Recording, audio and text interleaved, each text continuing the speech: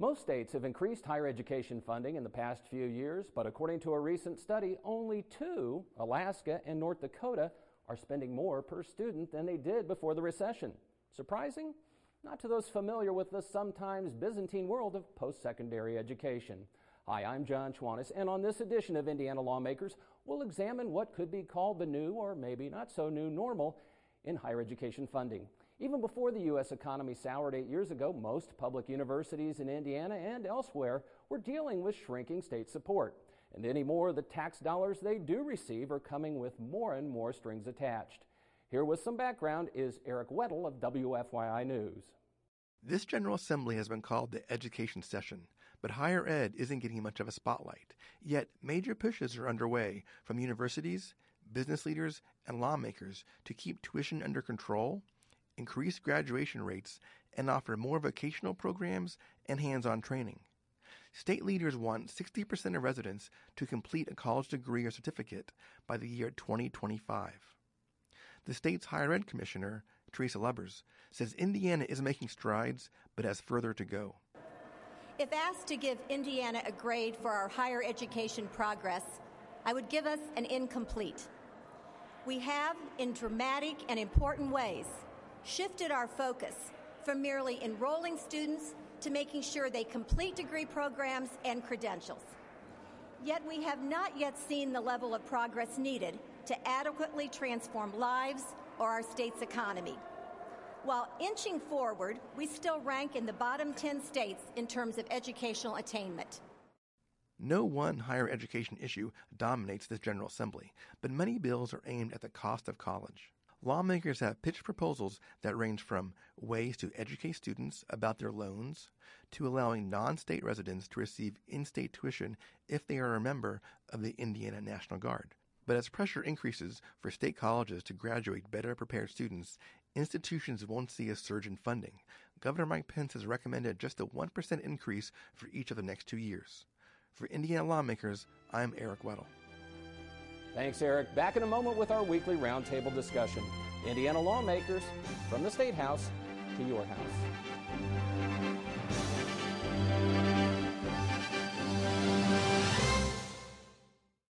Purdue researchers are advancing manufacturing industries by developing 3D additive methods, leading through innovation and job creation. Purdue Research Foundation. Contact innovation at prf.org.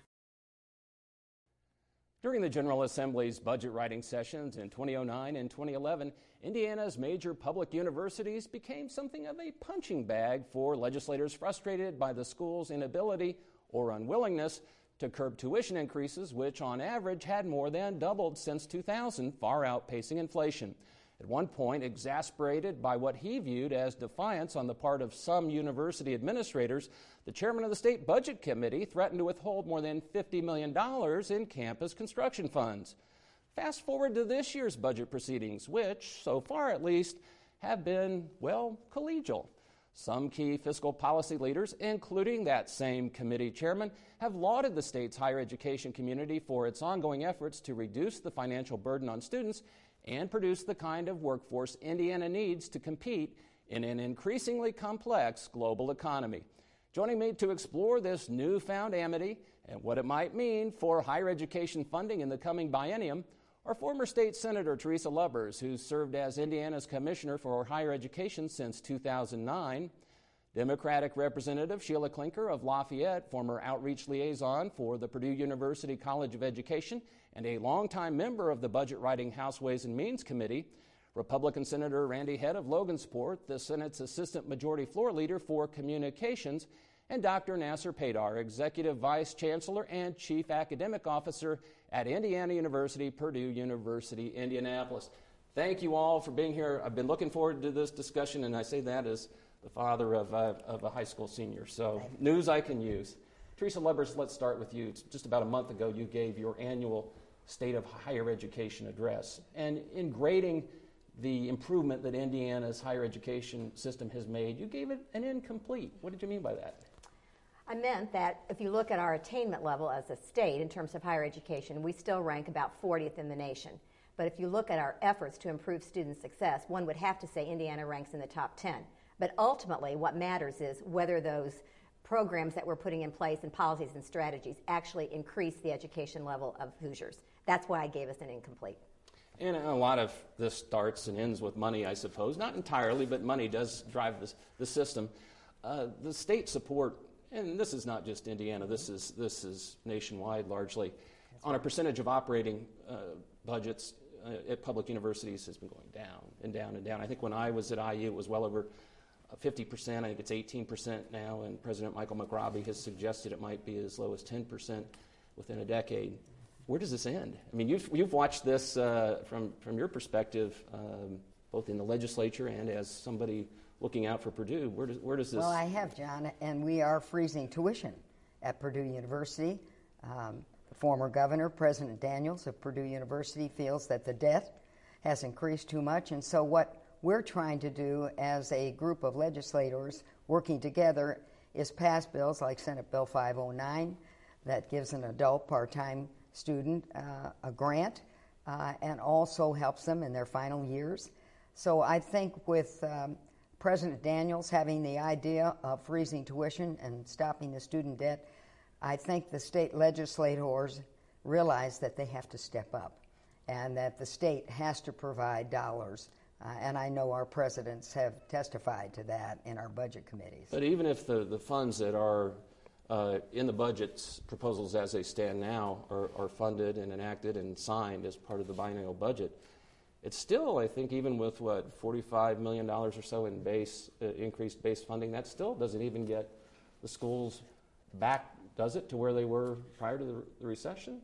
To make I doubt it. But anytime an institution depends on the state for aid and then its costs are going to double the rate of inflation, I think the legislature is going to pull back. We've talked about strings being attached. Maybe it's reins or a leash of some sort, but we're going to pull it, and we're going to pull it pretty hard. We're going now to more incentive-based funding, and I think that's a good thing that's going to help rein in costs and help get kids through their colleges on time, which is a big issue. Incentive-based funding or performance-based funding, Indiana's been something of a leader in this, if I'm not mistaken. I think 30-plus states have embraced some form of it, but Indiana, I've seen studies suggesting it's at the forefront because of the metrics that it uses. What is it, 6 or 7 metrics that you use? 7 metrics, and Indiana's really ranked as one of 3 exemplar states in performance funding. Dr. Paydar, do you feel that the dollars are shrinking, and as I mentioned at the outset of the show, the strings are becoming more and more attached to the fewer dollars that are coming? You're sort of in a trick bag there, aren't you? The dollars are shrinking, but we do realize the pressure that it is on the states, and we are very appreciative of legislators for support of higher education. We at Indiana University and IUPUI have taken many steps to contain cost. We have developed shared services. All of our campuses are now working together in many areas, including admission, to lower the cost for the students. The bottom line is really success of the students. We just completed the bicentennial plan, IU bicentennial plan, and IUPUI plan. And in both plans, number one priority is success of our students, and we are working very hard in providing scholarship, financial aid, cutting costs to make sure that students are successful. And we are very appreciative of the support that we are receiving, including the performance-based funding. We really think that is really working and puts us our attention where it really counts. Student success. And yet, there will be a greater percentage of funds allocated in this manner. I think it's at 6% now. It'll go up to 7 or 8%. Mm-hmm. So again, I know it's portrayed as a good thing, but again, that's more obligations, more metrics, more requirements. Do you get, as an administrator at a large institution, to the point where if the dollars now at the funding level is 10% or less, and I got a lot of strings attached, do you get to the point where you say, quietly, in a room with just your colleagues, I wish we didn't have to deal with it. The money's not even worth it anymore. And some people have said, dabbled with the P word, privatization of some of these institutions. Is that crazy talk, or is that potentially? We are not thinking in those lines. I think that we are very pleased with I know there are lots of people in the General Assembly not thinking in those lines. I think that when you look at IUPUI, and our focus is student success. When you look at the performance-based funding, its focus and all the parameters are student success. So when our goals matches the goals of the performance-based funding, we know that we will fare very well in this performance. Now, could we take the clock back to the 60s and 70s where we could have funds for higher education at the rates that it was?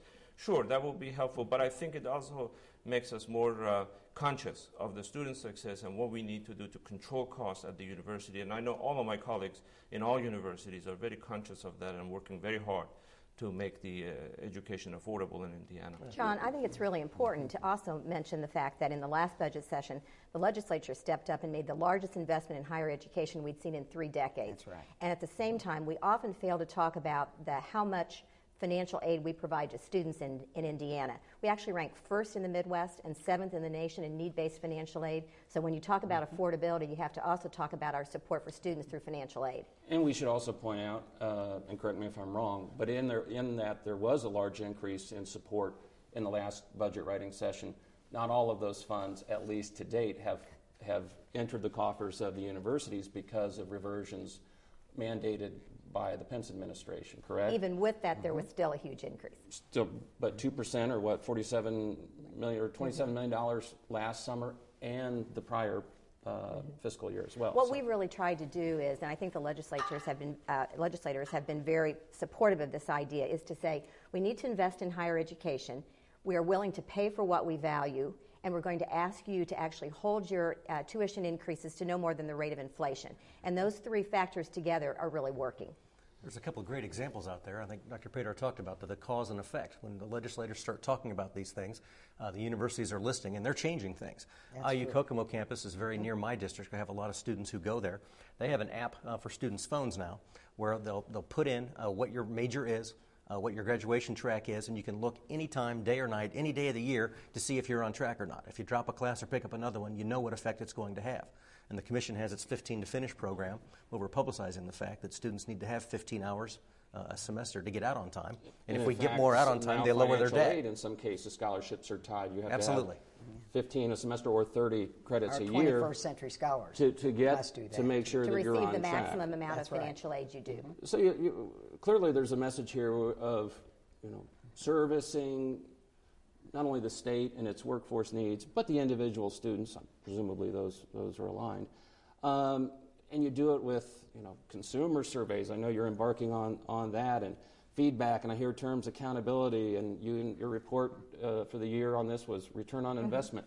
It's starting to sound and this, I don't know if this is good or bad depending on the starting to sound like a business. Now is that good or bad? I think we have programs that are certainly emphasizing 3 years rather than 4 years to get out of college in certain programs. Now in engineering and pharmacy and veterinary science, many of the Purdue programs, you just can't do that. But in other liberal arts programs, that is being pushed, including some summer school classes. Not every student can do that, but it reduces the debt. And President Daniels from Purdue University has stressed some programs being 3-year programs. And if I'm not mistaken, I saw him quoted in the past few months as saying that could become the new norm, a 3-year undergraduate degree, for instance. Now, let me speak to that because I had 3 students at Purdue, my children, who were very involved in Purdue musical organizations, the Purdue Glee Club as well as the Purduettes. And they traveled with Dr. Beering all over the country performing to really seek funds for Purdue University, which oftentimes worked very well.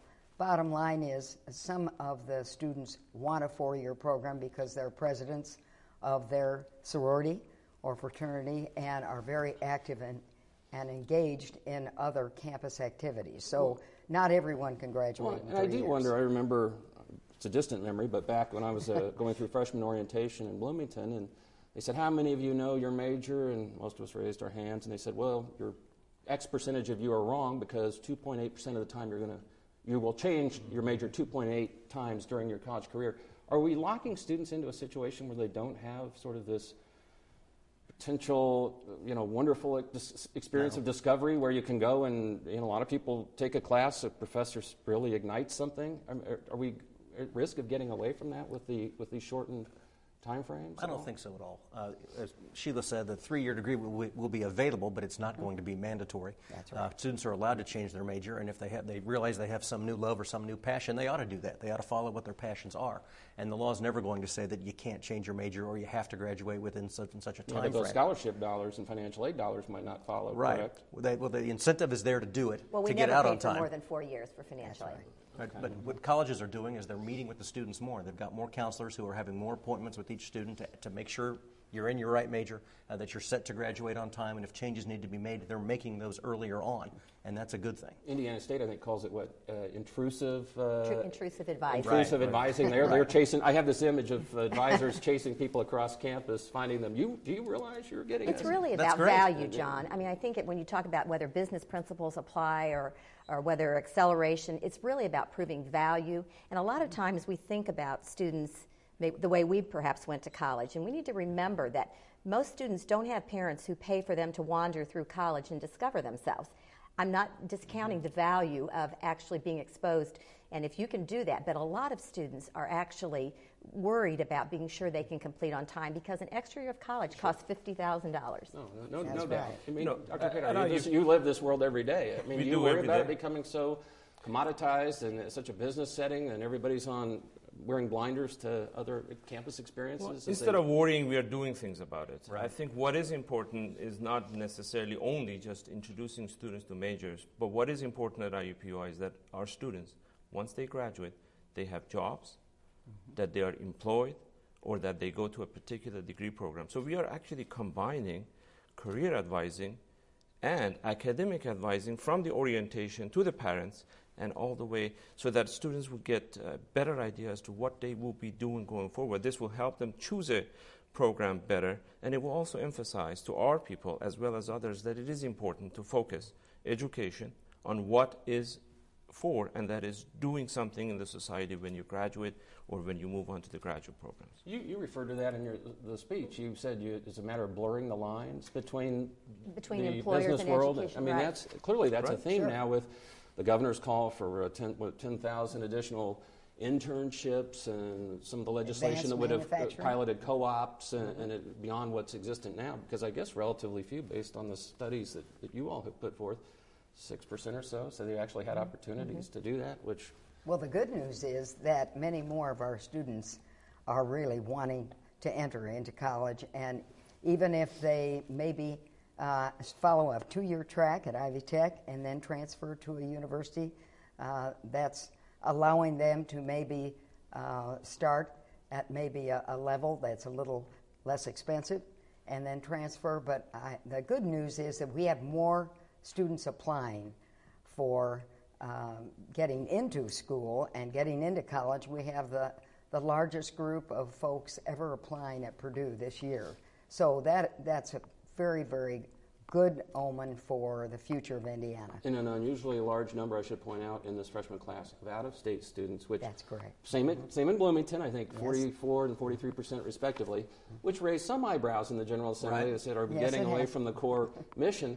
But at the same time, had you stuck with last year's percentage, I think I saw you'd be $14 million behind. Is this one of the situations where you want universities to stick with Hoosier students, but at the same time, when they look at the opportunity to get 3 times potentially the amount of revenue? I mean, we want you to educate Hoosiers, and they say, well, we want you to help pay for it. Is that fair? Are they right? I mean, there's definitely a tension there, and there's merit to both sides of that, and that's probably the fault line that we're going to be on going forward. That's going to be the basis for all discussions, I think. The side that we have taken is the Hoosier side. 90% of students at IUPUI are Hoosiers. We are working very hard to make sure that we provide services and education to Central Indiana and the rest of the state. While we have many programs that have global reach, the focus that we have at IUPUI is really here in Central Indiana, in the community, because we think that we will make a bigger difference by educating Hoosiers that stay in Indiana and contribute to the economy of the state of Indiana. And our performance funding formula only awards money to schools for Indiana students. I mean, that is where we've focused our effort on Indiana students through the performance funding.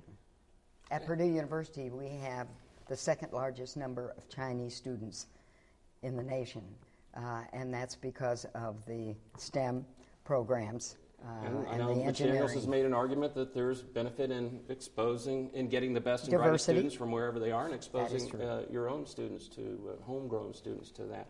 The goal, I guess it's been set by the Commission and embraced by others, is to have 60% of the Indiana adult population, I guess, with some sort of post-secondary credential by, what's your date? 2025. 2025. Doable? Is that going to happen, Senator? Is that... It's doable. It's a tough challenge, but I congratulate Teresa because it's a great goal to have and a great thing to work for. We've got to get more people into training. More of our jobs are going to require it. If we want our economy to continue to grow, we've got to stay on that track. We have to. Senator Head said the right thing. The goal is tied to what the workforce need will be, and 2/3 of the jobs will require some sort of degree or credential beyond high school, and that's why the 60% goal was established. And do you think we can make it, Dr. Paydar? We can make it. We have to be a little bit creative. We have started a brand new program, which is a degree completion office that we have created. The hope here is that there are around 750,000 Hoosiers in Indiana that have started education at one point in their careers, and then life happened. So the hope is to bring them to this office and make sure that the office looks at what they have done, gives them credit for the credentials or the activities, the work experiences they've had, and then move them in the degree programs. Not every degree program, but those that they could go through and be successful. So the degree completion office that we hope would expand in the future will have an impact again in this area. And there was legislation, if I'm not mistaken, that the commission backed that I believe failed to emerge. I could be wrong. We're still working. It's called Return and Complete. Yes, Return and Complete. And as we all know, nothing's really over until the session. George Sinai. Well, and the good news is that we have Ivy Techs to start our students maybe coming back from service in smaller areas like Frankfort, Monticello, Crawfordsville. So they have a feeling that it's homegrown. It's a hometown situation where they can start, get feeling better about being in school, and then they transfer to another veterans university. And I believe guardsmen, National Guardsmen, regardless of their home state, will now qualify under That's correct. legislation. We have that program, which will help tremendously. Interesting. Yes. Well, you gave the improvement an incomplete, and I'm going to have to give this discussion an incomplete because there's so many topics we didn't get to. We'll call this the first semester. It'll be a two-semester course. I thank you all for being here. Very helpful information, very good insights. Thank you. Again, my guests have been Indiana Commissioner for Higher Education, Teresa Lubbers, Democratic Representative Sheila Klinker of Lafayette, Republican Senator Randy Head of Logansport, and Dr. Nasser Paydar, Executive Vice Chancellor and Chief Academic Officer at IUPUI. Have state legislators done enough this session to spur economic development, or have they hindered it?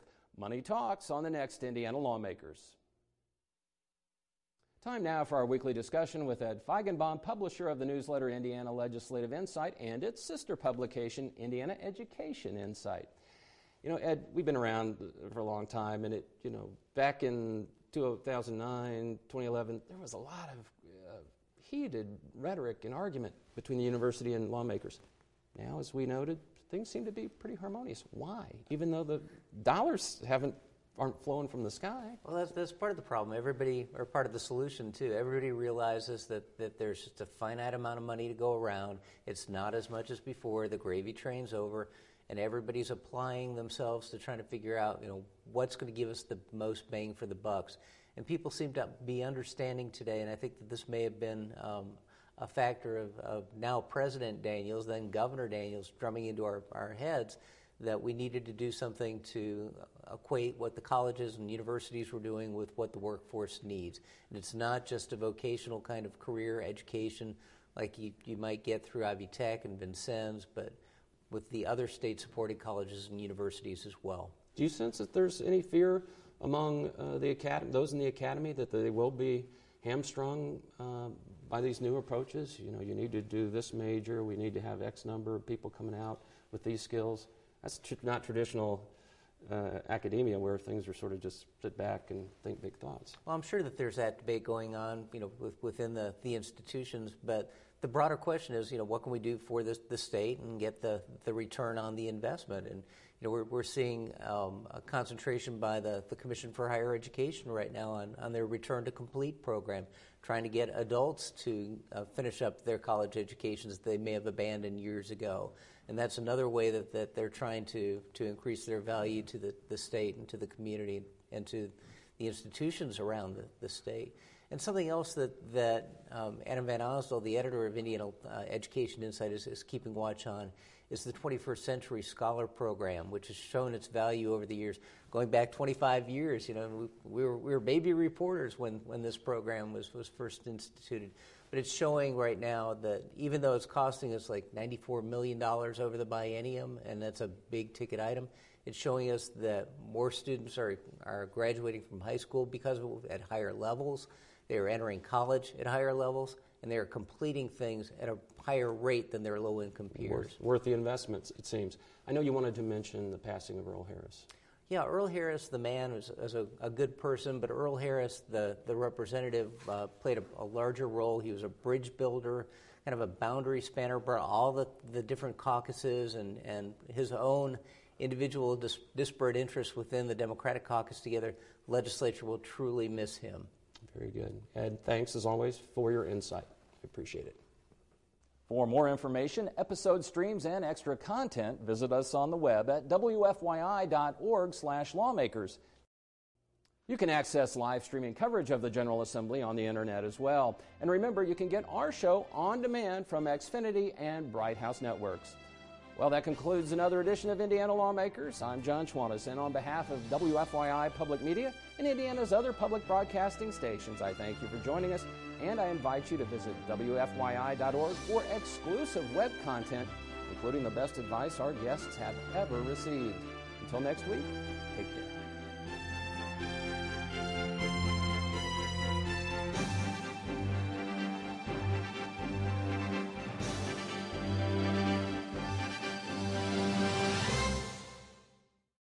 Purdue startup NeuroVigor, renewing hope for people with chronic diseases like MS and Parkinson's by targeting neurotoxins, helping people, changing lives. Purdue Research Foundation. Contact innovation at prf.org.